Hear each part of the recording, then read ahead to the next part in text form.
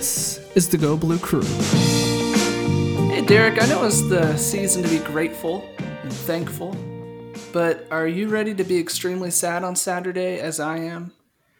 I'm not ready, and part of me is hopeful that I won't be sad. But with all of the unknowns and just the way Michigan's played in big games this season, yeah, I guess I kind of expect to be disappointed, and then obviously just downright sad if Michigan loses.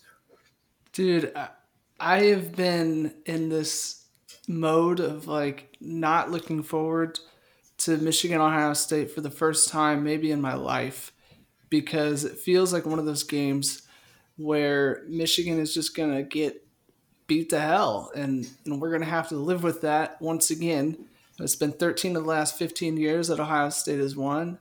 And do you see anything that makes you even like slightly hopeful that Michigan can turn the tables? I certainly don't. I don't think most people do. It's just one of those situations where you gotta hope against hope because you're a partisan and that's what you do, huh? Yeah, I mean, it would be really tough. It's making JT Barrett and others make mistakes on offense. It's having an outstanding best performance of the season on offense as an offensive unit, not just specific players. And it takes Jim Harbaugh out coaching Urban Meyer and his coaching staff. So there's a lot of things that would need to go right for Michigan to win. Is it possible? Certainly. There's obviously far bigger upsets that have happened. It just doesn't seem like Michigan's really been the team, especially in our lifetime, that's been able to kind of disrupt what Ohio State has been doing and how they're performing. This would be a crazy year to do it. It would make it one of the more fascinating and crazy Michigan football seasons that I've been around for. But yeah, chances are Michigan walks away with a loss. And you know what? That's kind of expected. That's something that I predicted at the beginning of the season as well.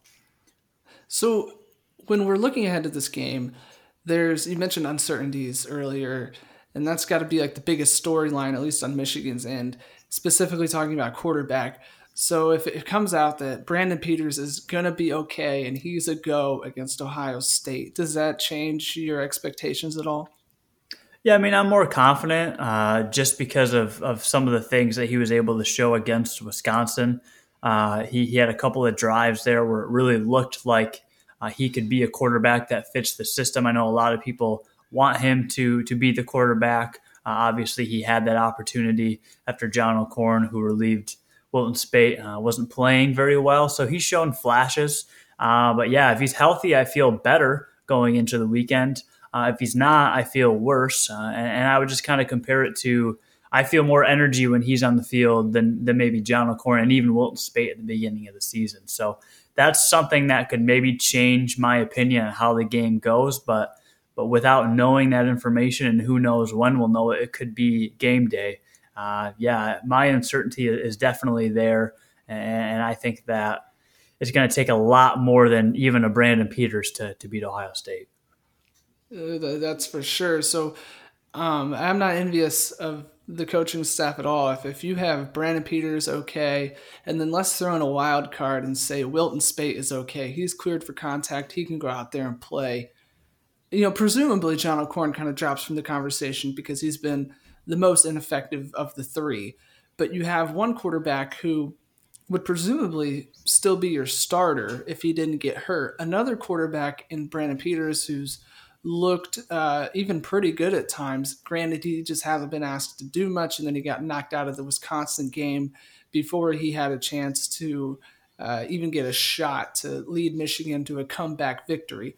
So there's these two quarterbacks, and it's like, how do you pick which one you're going to throw out there to the Wolves against Ohio State's defense? Is it Wilton Spate, who's done it once already and had a less than good game, we'll say, or do you pick Brandon Peters, who has one game against a top 10 team, didn't get to finish it, doesn't have a lot of experience? I'm just not envious of this decision making at all. I don't know about you, but yeah, that would just be awful. Yeah, I mean it's hard to picture a scenario no matter who the quarterback is. It's not going to be really necessarily easier for one of them. You're talking Wilton Spate, even though he's had more starting experience and playing experience than Brandon Peters. He's a guy who hasn't seen contact Yeah, he's still wearing the red jerseys in practices. And then Brandon Peters, this would be his first opportunity to play in a really big game. And then John O'Corn, I have no hope in John O'Corn anymore just because he's proven not to show anything. I had a small glimpse of hope against Wisconsin that he'd come in and kind of play like he did against Purdue, but he didn't get any help offensively. Obviously, Wisconsin's defense was really tough, but it does not get any easier this weekend. I know that Ohio State is beatable. They've lost twice and bad losses, not in terms of the teams they lost to, but the way they lost. So, again, anything is possible, but the most interesting thing to me that I've seen preparing for this week, and I've seen it in two places. One, in 5 of the last 6 Michigan-Ohio State matchups, Michigan's starting quarterback has either not started or not finished the game. You can take that how you want it. Michigan's had 3 different starting quarterbacks this year. But that's just really incredible to me. And thinking back, yeah, I mean, that's absolutely true. 8 out of the last 11 Ohio State games, Michigan's starting quarterback has either not started, not finished, or played with an injury. I think to Wilton Speight playing with an injury last year, even though he came back after missing some time against Indiana. So it just hasn't the cards haven't fallen in Michigan's way, it seems to, against Ohio State. But again, no excuse. You've still got to beat the Buckeyes once in a while.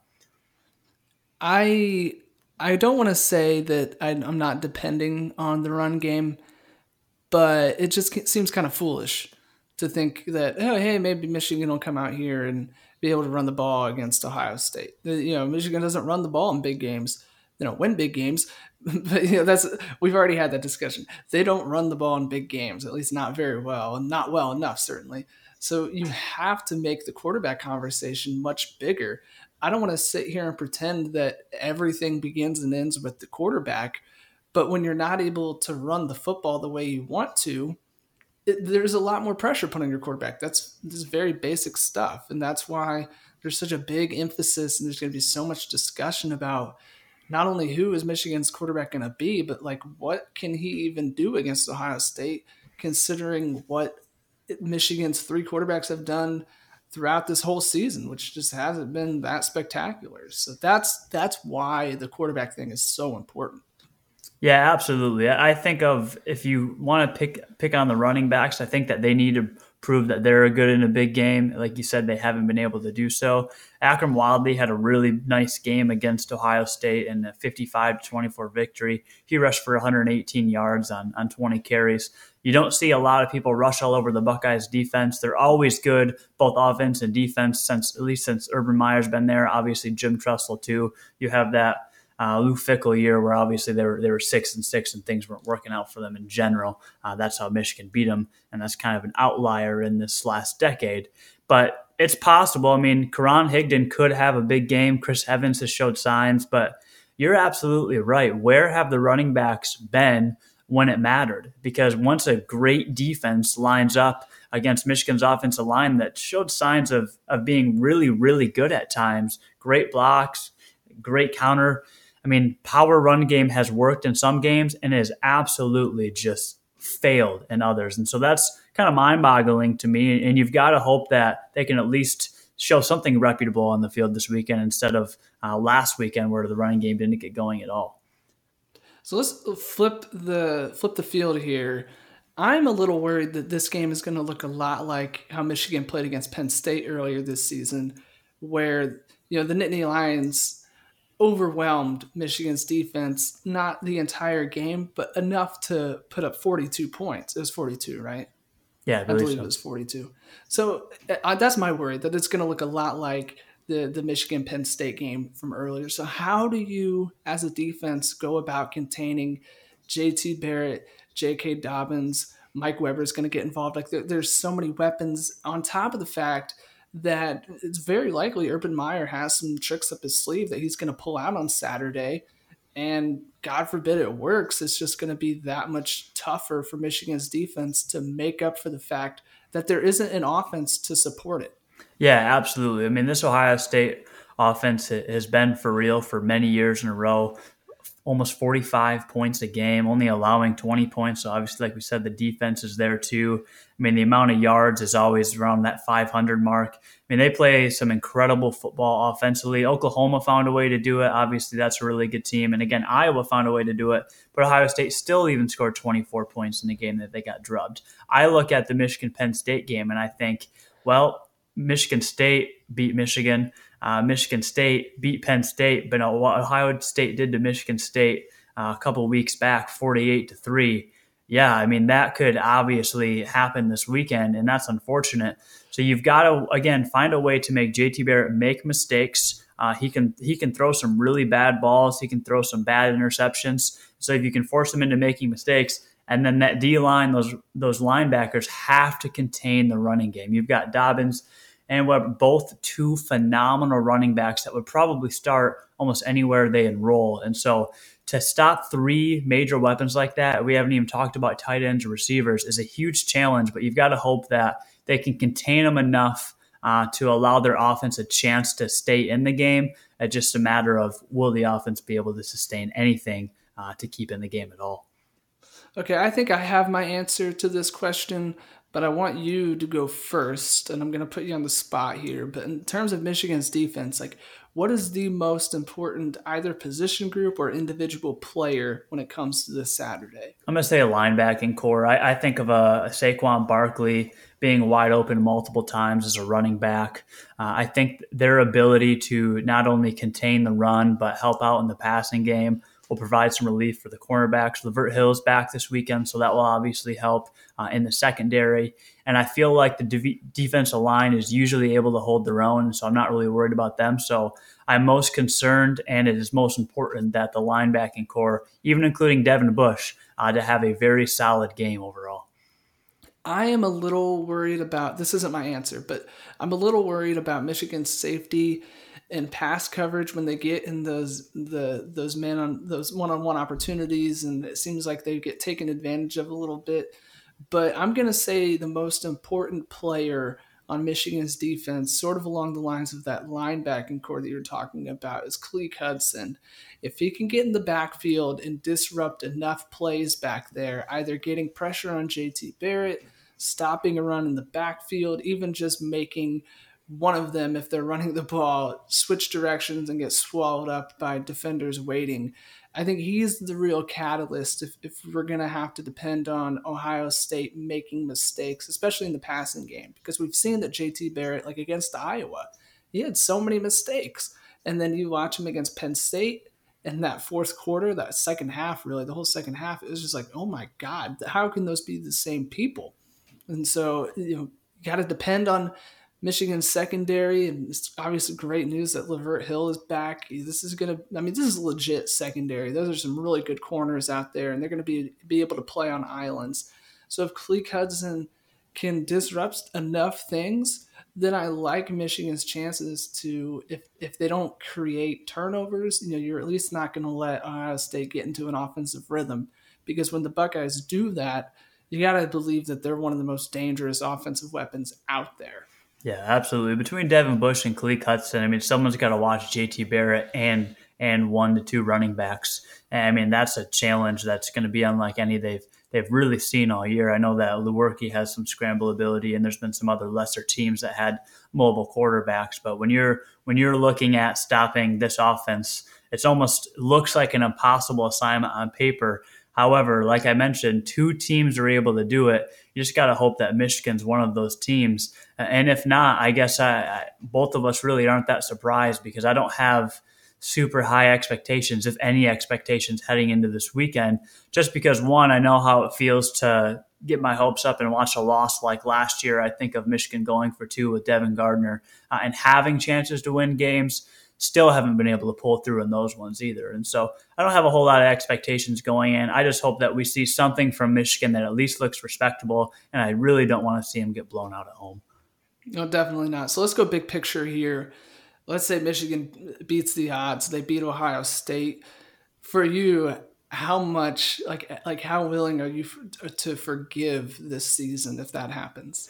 I mean, I'm not really too frustrated with the season. There's obviously some things that I wish could have gone better, and seeing Brandon Peters also go down after already losing Wilton Spate early, those are frustrating things, and it feels like not a lot of things have fallen Michigan's way. But I will say that this would be a remarkable victory, not only for the program, it'd obviously be what many would consider Jim Harbaugh's biggest win. Even against a two-loss Ohio State team, it's still beating the most hated rival, and something that a lot of people kind of hold him to. Until you do this, you're not elite in their book. I know you love that word, so that's why I throw it in there. But Love it, elite. Yeah. so I mean, it's a 9-win season, and a chance to probably play in a better bowl than if they were to lose to Ohio State this weekend. So I don't want to say really it saves the season or makes the season better just because it's another win. Obviously, beating Ohio State always means a little bit more than beating other teams, but the season is right in line with what I said going into it.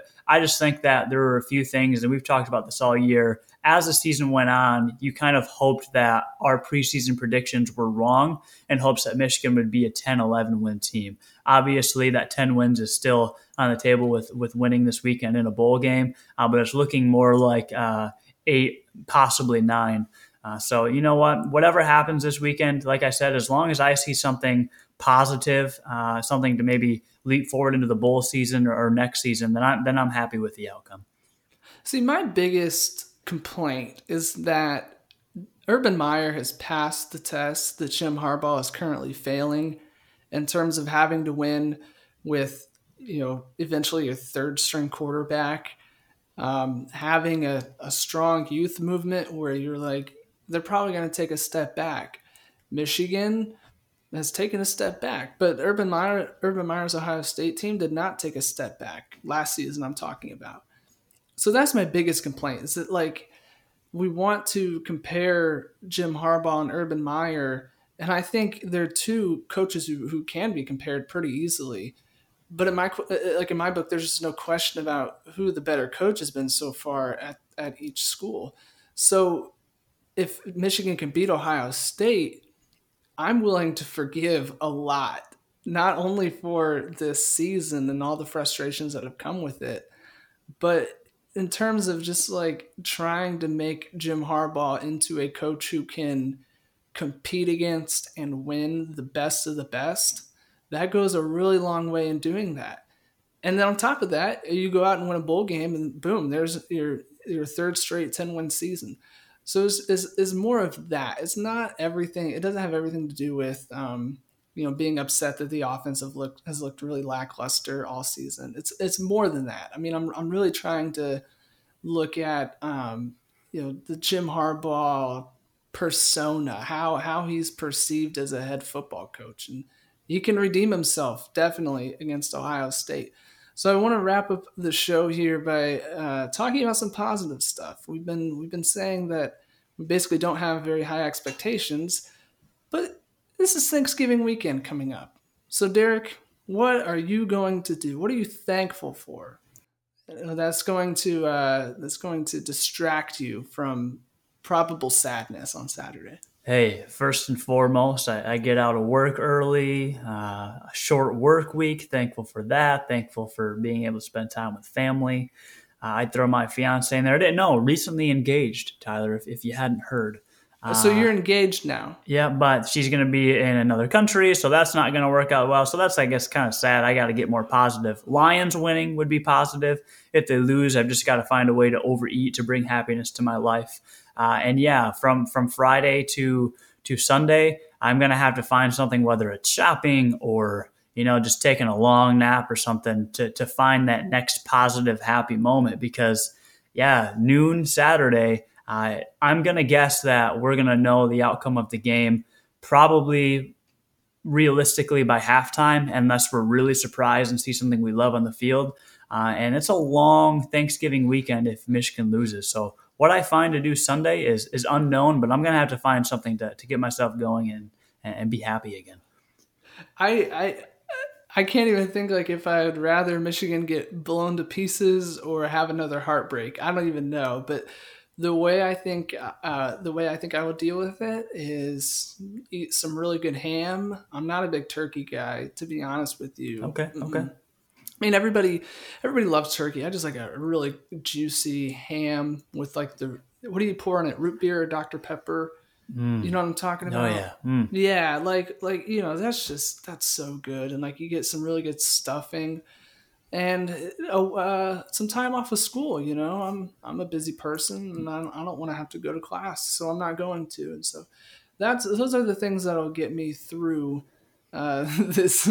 I don't even know what to call it anymore. I've come up with so many sayings. It'll just be probably a sad Saturday. That's what we'll call it. We'll call it sad Saturday. So, Derek, before you wrap up, just give it to me straight. Like, do you think Michigan's even got a shot in this one?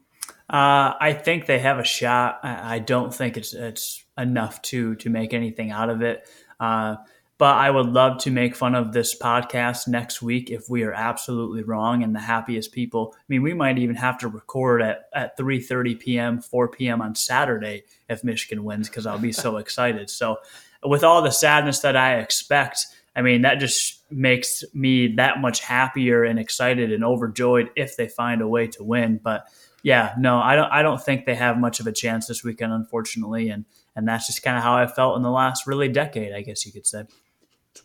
What a great thing to end on. I'll one up you. Michigan's got no shot. They're not going to win. Thanks for checking us out on the Go Blue Crew and Wolverine Sounds. If you want to head to iTunes, Facebook, Twitter, search Wolverine Sounds, you can find us there. You can also find us at wolverinesounds.com. If you want to make fun of me, you can tweet at me at Ty_Fenwick, and you can also tweet at Derek at Divine Identity. So thanks for listening, and Go Blue. Jim Harbaugh for life.